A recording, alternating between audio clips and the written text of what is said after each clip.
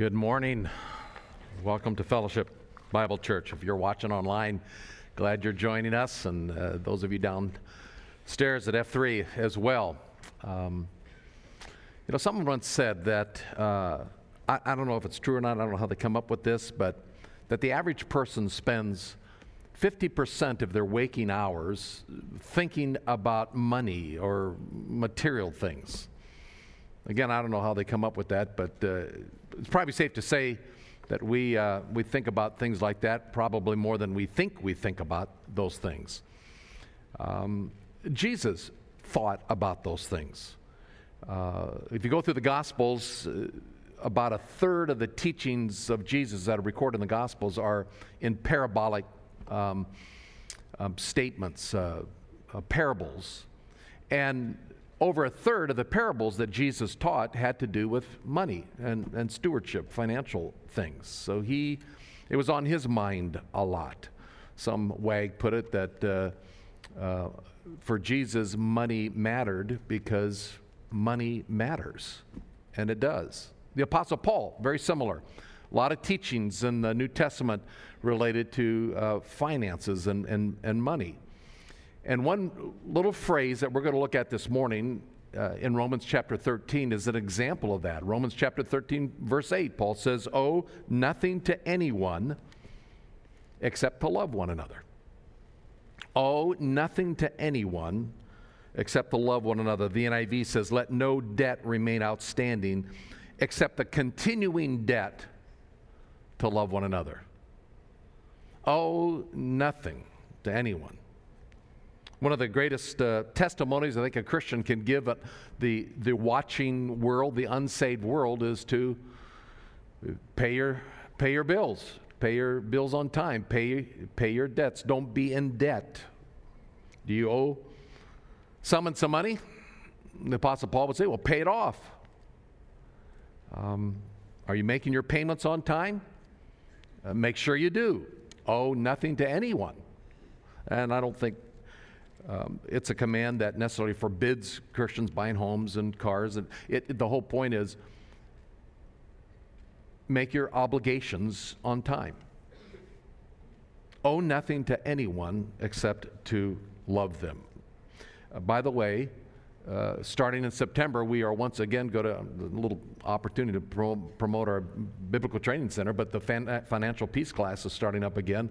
Great way to learn how to get out of debt and be financially wise so that you can have more to give to the Lord's work. So I'm going to encourage you to consider the Financial Peace class that's coming up. But verse 8, take your Bibles, turn with me to that chapter 13, verse 8 of Romans. Chapter 13, verse 8 is saying a lot more than just don't be in debt to anyone. In fact, it's probably more of a hook that Paul has to say to get us to his real thought, which is the last phrase. Pay what is due, but pay more than what is due. Owe no man anything but to love them. Agape love. Agape love, that self-sacrificing love, sees a need in someone else, says, how can I meet that need? It might cost me something, but I care about this person. What can I do to meet that need? Agape love. It's the one debt that a person must pay every day and continue to keep on paying. It's as real an obligation as back in verse 7 when he said, render to all that is due them, tax to whom tax is due, custom to whom custom is due, fear to whom fear is due, honor to whom honor is due. Owe no man anything but love them. It's as real an obligation as it is to pay our taxes, to pay what we owe people. Paul is saying, don't just pay back the $10 you owe somebody. Love them. Think out ways how you can minister grace and compassion and mercy to someone, because we owe that to them. To love them. Leon Morris in his commentary put it this way: we can never say, I have done all the loving I need to do. This is because love is a permanent obligation, a debt that is impossible to discharge. we are to have the same concern, the same care, preservation, respect for our neighbor as we are for ourselves. Owe nothing to anyone except to love one another. And then Paul says, because when you do this, you have, he says, fulfilled the law. Now, what did he mean by that? You have fulfilled the law. Well, we keep reading verse 9 and 10. He says, for these commands, you shall not commit adultery, you shall not murder, you shall not steal, you shall not covet. If there's any other commandment, it is summed up in the saying, you shall love your neighbor as yourself. Verse 10 says, love does no wrong to a neighbor. Therefore, love is the fulfillment of the law. The point is, if love is the mainspring of a person's soul, if love is the focal point of one's motive and attitude of the heart, you've fulfilled the entire commandments of God, what the heart of God is for his people. In the Old Testament, it was summed up in those 10 commandments. Love God and love others. The first 4 commandments, love God. The next 6 commandments, the horizontal, love others. And it's all summed up, Jesus said, in that word love. The Apostle Paul, Galatians chapter 5, it can all be summed up in that word love. The heart of God is love. And what he requires of his people is love. It's all summed up in that agape love. It's what Augustine is reported to have said, love God and live as you please. Love God and live as you please. Now, it's kind of, it makes me a little nervous to hear that, but what he was saying is that our lifestyle flows out of our passion, who we love, what we love. It controls our life. And if we love God, then flowing out of that heart of love is a life that is going to honor him. Love God and go ahead and live as you please, because what we please to do will be out of an outflow of our heart and love for God. It's the supreme Christian virtue, is it not? 1 Corinthians 13:13. Now abide faith, hope, and love, these 3, and the greatest of these is love. It sees a need in someone else and is willing to meet that need, even if it costs us ourselves something. It's that unconditional love. Now, I'll come back to this, but one thing I do want to clarify. We talked about it in Romans chapter 8, verse 4. Romans chapter 8, verse 4 says, the requirement of the law might be fulfilled in us who do not walk according to the flesh, but walk according to the Spirit. The requirement of the law. All the law is summed up in that word love. Owe nothing to anyone. Come on, folks, let's get out of debt.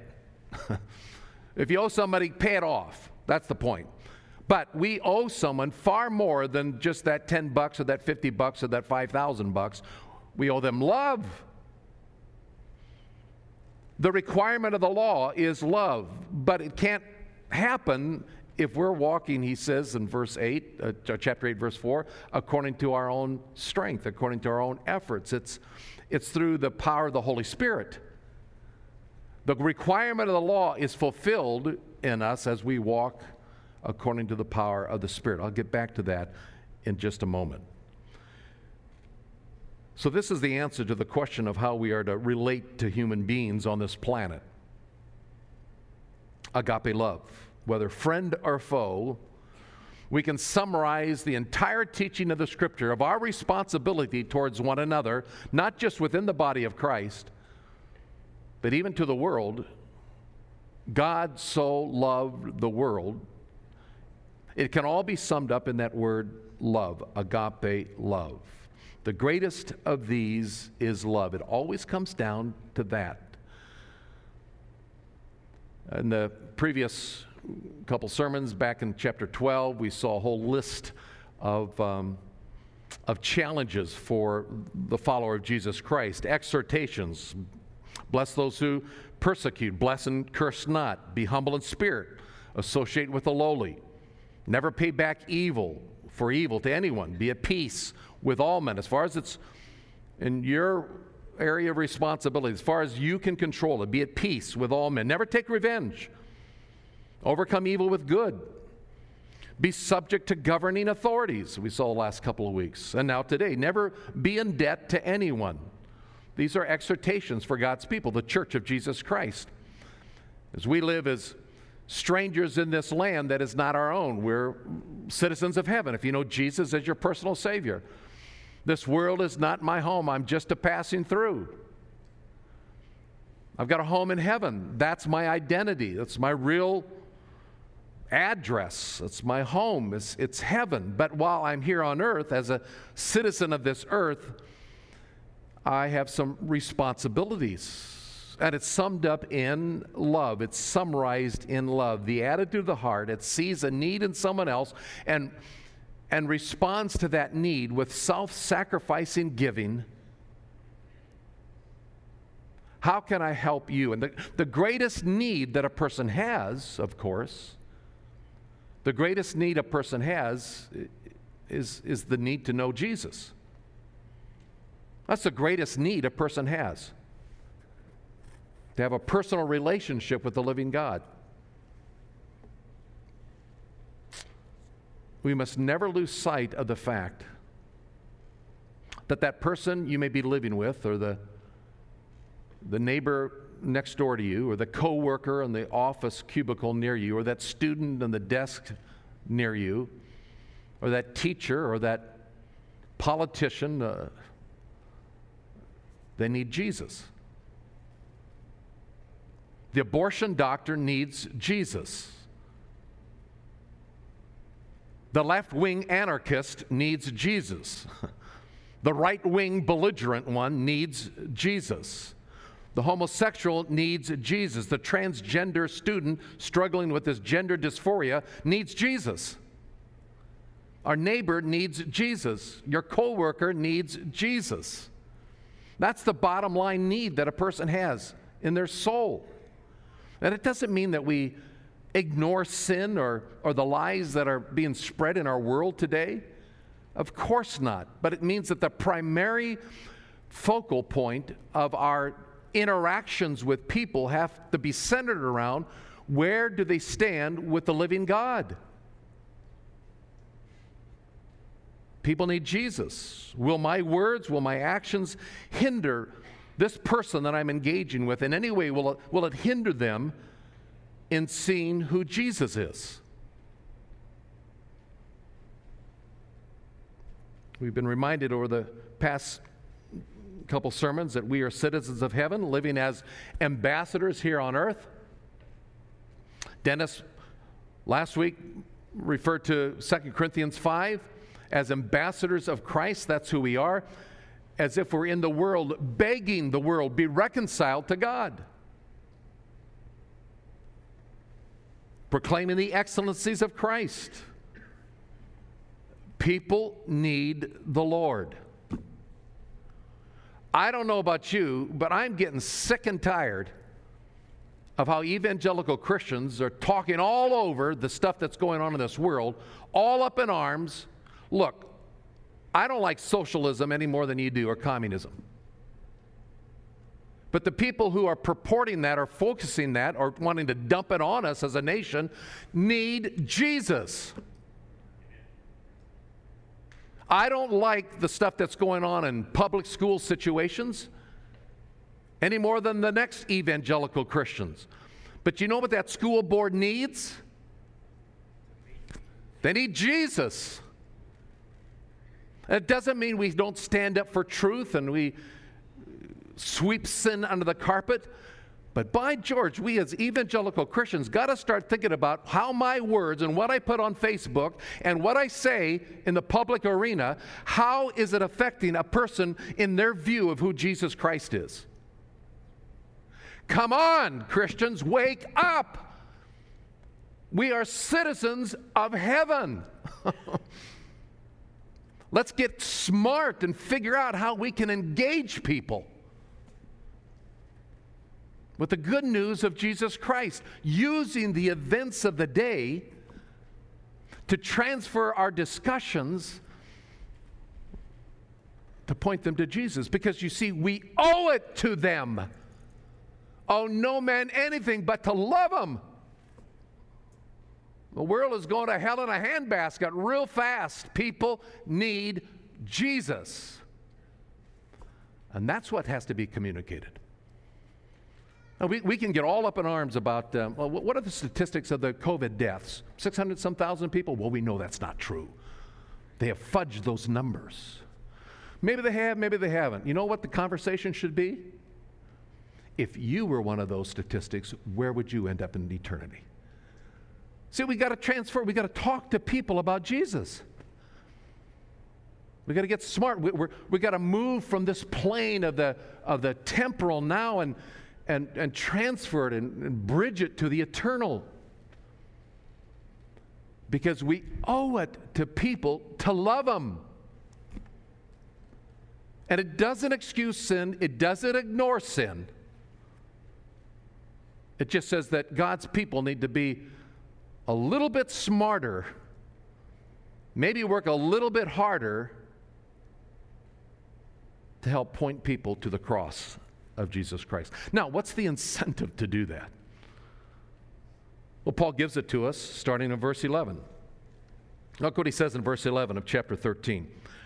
Do this, he says, love people, do this, knowing the time, that it is already the hour for you to awaken from sleep. For now salvation is nearer to us than when we believed. Do this, act this way, engage the world this way, knowing the time. What time? Well, the time to be awakened from sleep. Sleep implies spiritual lethargy, spiritual sluggishness.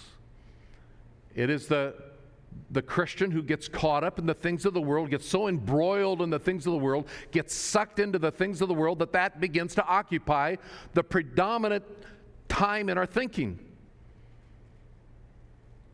Wake up, the Apostle Paul is saying. Be awakened from sleep. Being awakened means to have spiritual alertness, readiness. You know who the most woke culture should be in our society today? Bible-believing Christians. Awoke to the spiritual realities that there's a God in heaven who so loves this broken, hurting world. He sent His Son to die. And we are bearers of that good news. And we're to beg the world be reconciled to God. Not go out there and smash people and argue with people and foist our right and proper opinions upon people. Wake up, Paul says, from the spiritual slumber that Christians can fall into because we're so caught up in the mess of the world. And why? Why should we live a woke life, spiritually speaking? Look at the last part of verse 11. For salvation is nearer to us than when we first believed. We've talked about this many times, but the idea of salvation, that word salvation, has multiple different connotations to it. We talk about being delivered, being saved from the penalty of sin. That's kind of a past idea. The moment we trust Christ as our Savior, praise God, our sins are forgiven. They're paid for at the cross, and it becomes ours. The past aspect of deliverance, of salvation. If you are here this morning and you're not sure where you will spend eternity, there's good news, and that is that Jesus came to this earth 2,000 years ago to pay for your sins. He died on the cross. He took our sin upon Himself, and He was judged by His Father. The wrath of God fell upon His Son. He who knew no sin became sin. He took our sin upon Himself, and He died in our place. 3 days later, He rose again, and He offers a free gift to anybody who would receive it. We can be saved, we can be delivered from the penalty of sin by simple faith in Jesus Christ, transferring our trust off of ourselves, off of our religion, off of all our good works, and put them on Christ and Christ alone. But there's another aspect of the concept of salvation, deliverance. So there's a present reality We are being saved. Being saved from what? Well, from the power of sin, the daily struggles that we have. And as we appropriate the power of Christ within us through His Holy Spirit, we find deliverance, we find salvation, we find freedom from the very power of sin that reigns in our life, as well as the wrath of God, the disciplined hand of God on His children. We're set free from that. The wrath of God, Romans chapter 1, is displayed against all ungodliness and unrighteousness of men who suppress the truth. Even God's people, the Heavenly Father, will discipline us.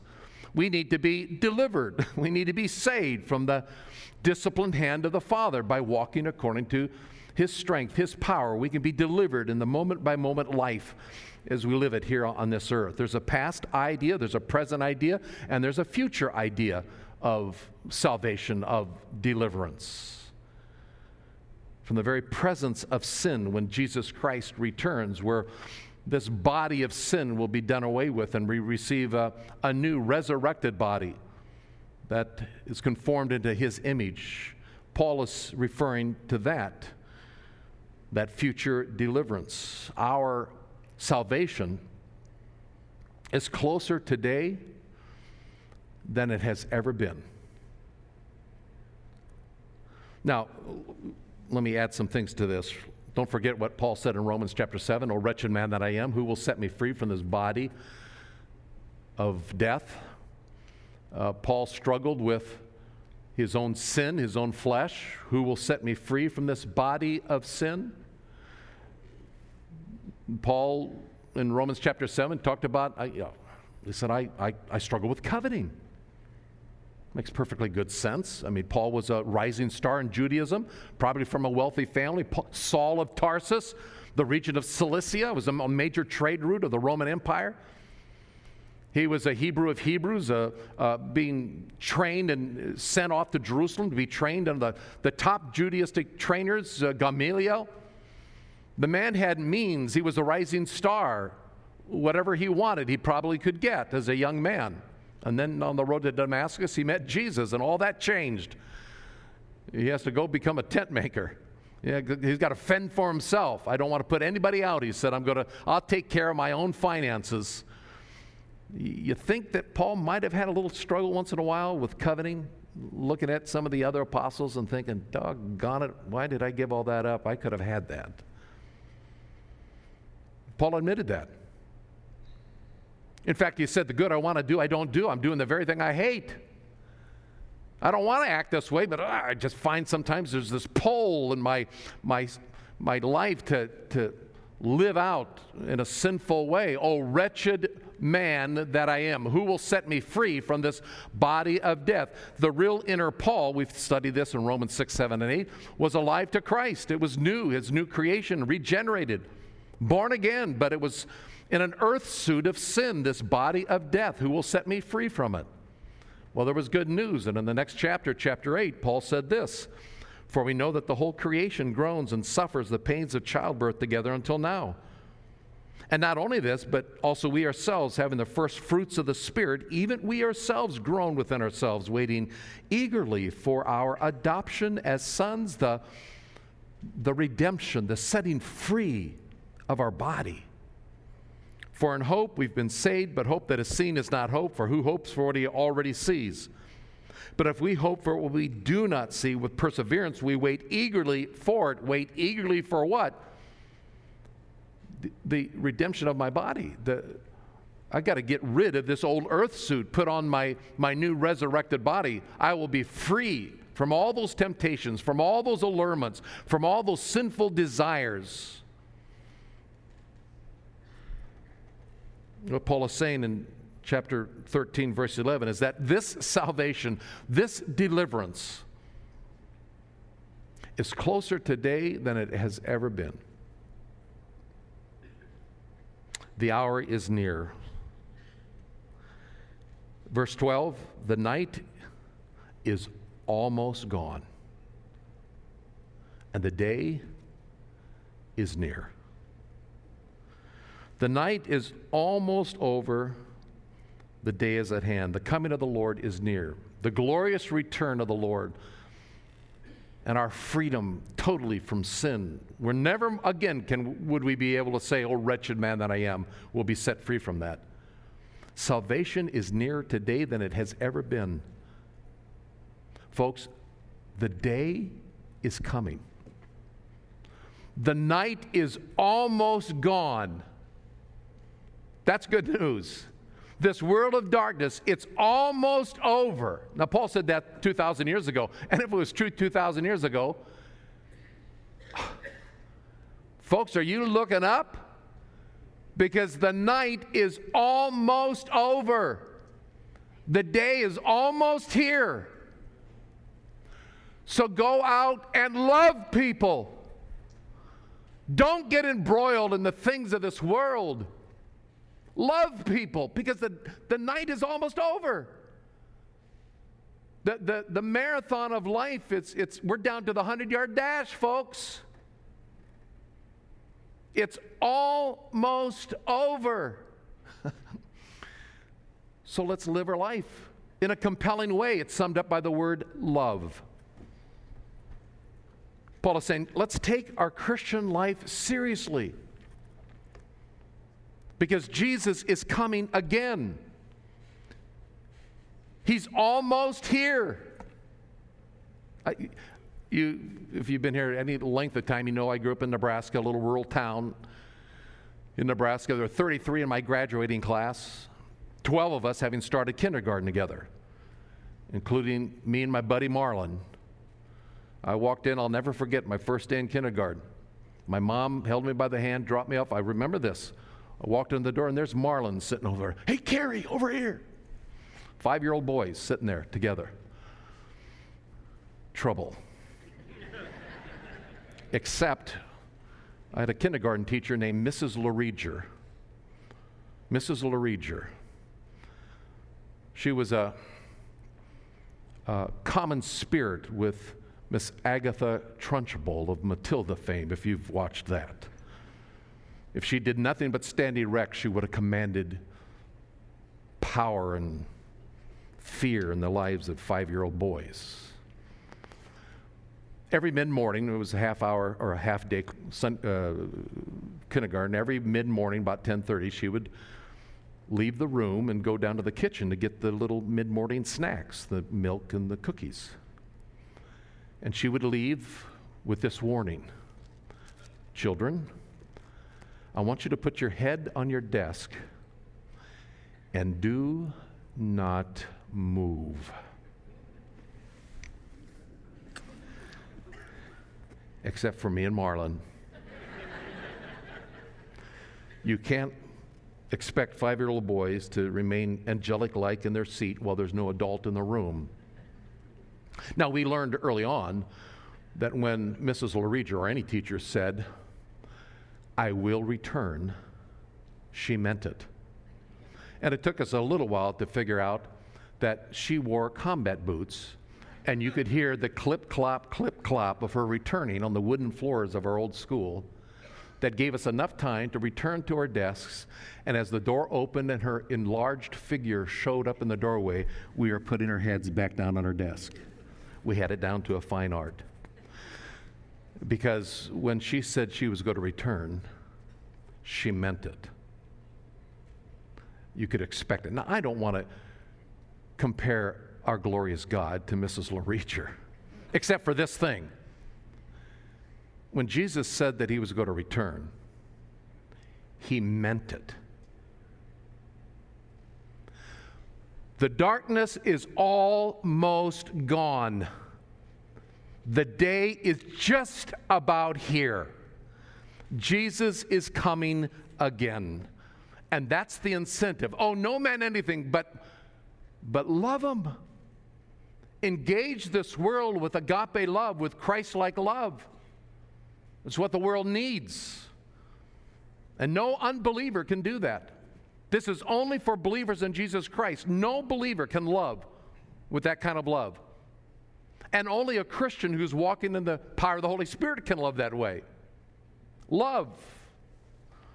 Now, Paul gives us 3 exhortations, 3 things that should characterize a believer who's living in light of these truths, in light of the soon return of the Lord. The last part of verse 12 says, therefore, let us lay aside the deeds of darkness. That's the first one. Lay aside the deeds of darkness. In other words, stop sinning. You're children of light. Like Paul is saying, come on, let's wake up. Let's get over these things. Stop sinning. Live like it. Real quickly, if you want to turn over with me to Ephesians chapter 5, or I'll just read it, but Ephesians chapter 5, verse 1, he says very similar things. Therefore, be imitators of God as beloved children and walk in love, just as Christ also loved you and gave himself up for us, an offering, a sacrifice to God as a fragrant aroma. But immorality or any impurity or greed must not even be named among you as is proper among the saints. And there must be no filthiness or silly talk or coarse jesting, which are not fitting, but rather giving of thanks. Verse 5 says, for this you know with certainty, that no immoral or impure person or covetous man who is an idolater has an inheritance of the kingdom of Christ and God. So, verse 6, let no one deceive you with empty words. For because of these things, the wrath of God comes upon the sons of disobedience. Therefore, do not be partakers with them. For you were formerly darkness, but now you are light in the Lord. So walk as children of the light. Walk as children of the light. Therefore, let us lay aside the deeds of darkness. Another passage that's similar, 1 Thessalonians chapter 5. Paul will say the same thing. Let me read it to you. Now, as to the times and the epochs, brethren, you have no need of anything to be written to you, for you yourselves know full well that the day of the Lord will come just like a thief in the night. And while people are saying peace and safety, then destruction will come upon them suddenly, like labor pains upon a woman with child, and they will not escape. But you, brethren, you're not in the darkness, that the day should overtake you like a thief. For you are the children of light, children of the day. We are not of the night of darkness. So then, let's not sleep as others do. Let's be alert and sober. For those who sleep, do their sleeping at night. Those who get drunk at night. But since we are of the day, let's be sober, having put on the breastplate of faith and love, and as a helmet, the hope of salvation. For God has not destined us for wrath, but for obtaining this deliverance through Jesus Christ. We are of the day. We are children of light. Time is running out. Let's live like children of light. The second exhortation back in Romans chapter 13, he says, and put on the armor of light. Lay aside the deeds of darkness and put on the armor of light. It harkens to the idea of a spiritual war that we are in and we are engaged in. What Paul said in Romans chapter 6, we won't take the time to turn there, but stand firm, putting on the full armor of God. Because our battle is not against flesh and blood. It's against the spiritual forces of darkness, as we saw a couple of weeks ago, the cosmokratetos, the world forces of darkness. Put on the armor of light. Make use of the spiritual provisions given to us by God. And the third thing he says in verse 13 is, and let us behave properly as in the day, not in carousing and drunkenness, not in sexual promiscuity or sensuality, not in strife and jealousy. And once again, I would have to say, you want to know what a Christian is capable of doing, read everything that we're told not to do. It'll give you a pretty good idea of what we're capable of doing. Yes, Christians can act just like the world. And Paul is saying, come on, come on, come on. Wake up. It's time to arouse from sleepiness. Be alert. Be prepared. Look, the darkness is almost gone. The day is just about to dawn. The heavens are going to open. Christ is going to return. What manner of men and women ought we to be? We need to love people.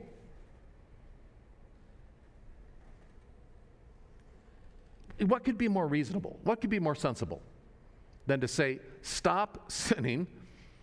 Let's get our spiritual life in order. Let's get serious about this thing called the Christian life. I mean, what could be more sensible more reasonable, knowing that the time is almost near for Christ to return. Now, there is one problem, one little sticky issue, and I'll go back to it in Romans chapter 7, where Paul said, the good I want to do, I don't. I do the very thing I hate. O wretched man that I am. You see, the problem is for me to stop sinning, to live this way, to begin to live as children of the light. The fact of the matter is, in and of myself, I can't do that. I can't do that. And if I try, I'll eventually maybe make some headway, but I'll eventually fall back because I cannot do that. And so Paul ends this little paragraph of Romans chapter 13 with the power source. Verse 14, but put on the Lord Jesus Christ and make no provision for the flesh in regard to its lusts. So here's the power to make this all happen. To live as children of the light. We put on the Lord Jesus Christ. And he uses this metaphor of putting on a robe, wrapping ourselves up with Jesus. It's a deliberate act of the will to arm ourselves with the power of Christ who dwells within me. It's no longer I who live, it's Christ who lives in me. We wrap ourselves, we arm ourselves, and it's as simple, I think, as saying, without oversimplifying a very complicated and complex concept, but I think it's as simple as saying, when we get up in the morning and we dress ourselves with our clothes, we put on Jesus and we say, Lord Jesus, I am going out into a world of darkness today as a child of the light, as your representative in this world. And they need to see me. They need to see the robe, the garment. What they see needs to be you. And so, Lord Jesus, would you live your life through me? Guard my thinking, guard my mind. Help me to live for you, Jesus. I'm putting you on this morning. Empower me to live. That's what it comes down to. If people see me, they're going to see a mess. If people see Jesus, they're going to see love and light.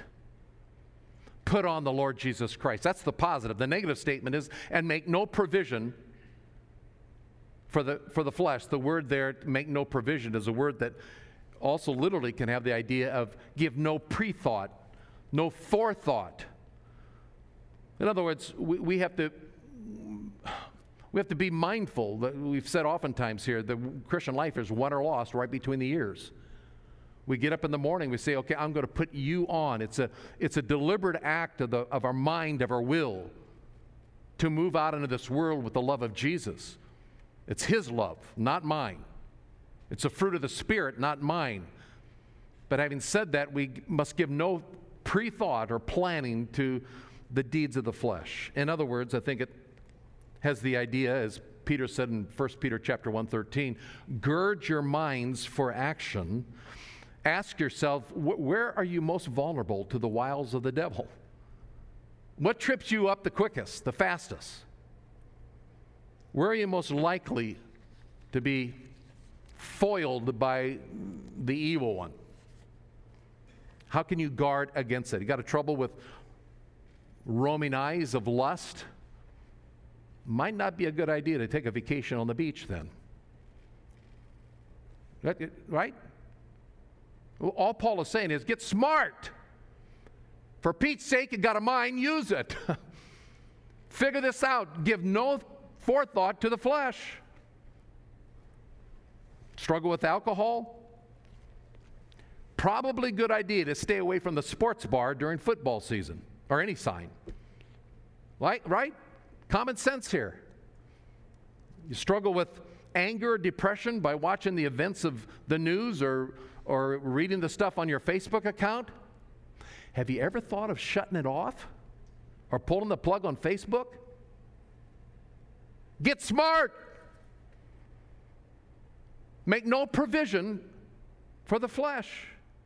Where are we most vulnerable? Where do we understand where Satan can trip us up? That's where we need each other in this. We talk with our spouse or our good friend, our roommate. We sit down with our small group. our discipleship group and say, hey, look, I need some help thinking this through. Take the Christian life seriously, Paul is saying in Romans chapter 13. All these things that he's been talking about in chapter 12 and chapter 13, it's summarized by, we need to move out into this world with love. Put on the Lord Jesus Christ. That's how it happens. Trust Him and trust ourselves to Him and make no provision for the flesh. It's what Paul said in 1 Timothy 4:7. Discipline yourself for the purpose of godliness. Look, folks, the darkness is almost over. It's like Paul is saying, hang in there, folks. It's going to get bad, and it's going to get worse. They're going to persecute us. They're going to hate us. This is part of being in the darkness. We're not going to change that. But the day is almost here. So whatever you do out in the world, do it with love. People need Jesus. Here's 4 questions to wrap up. Number 1, how awake are we today, spiritually speaking? Are we part of the woke culture, spiritually speaking? Are we reading the events of the day? Are we engaged in the conversations with the spiritual awareness that the person I'm talking with may or may not know Jesus, but the most important thing is that they do know Jesus, the most loving thing I can do? Are we aware? Or are we caught up in the day-to-day living without a thought of God? Number 2, are we keeping our eyes towards heaven? And if you only have one eye, are you keeping that towards heaven? Are we keeping an awareness that at any moment, the imminent return of Christ, at any moment the heavens could open, the trumpet will sound, and Christ will take us home to glory?